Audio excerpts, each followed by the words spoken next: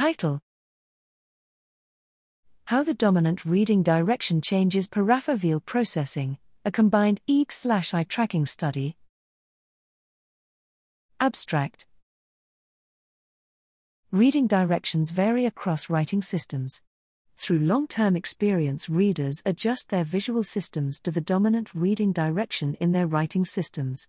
However, little is known about the neural correlates underlying these adjustments because different writing systems do not just differ in reading direction, but also regarding visual and linguistic properties.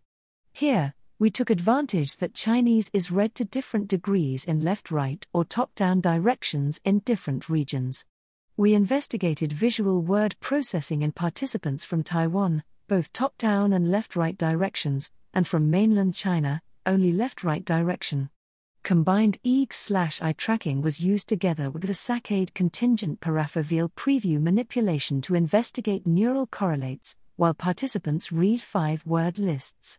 Fixation-related potentials, FRPs, showed a reduced late N1 effect, preview positivity, but this effect was modulated by the prior experience with a specific reading direction.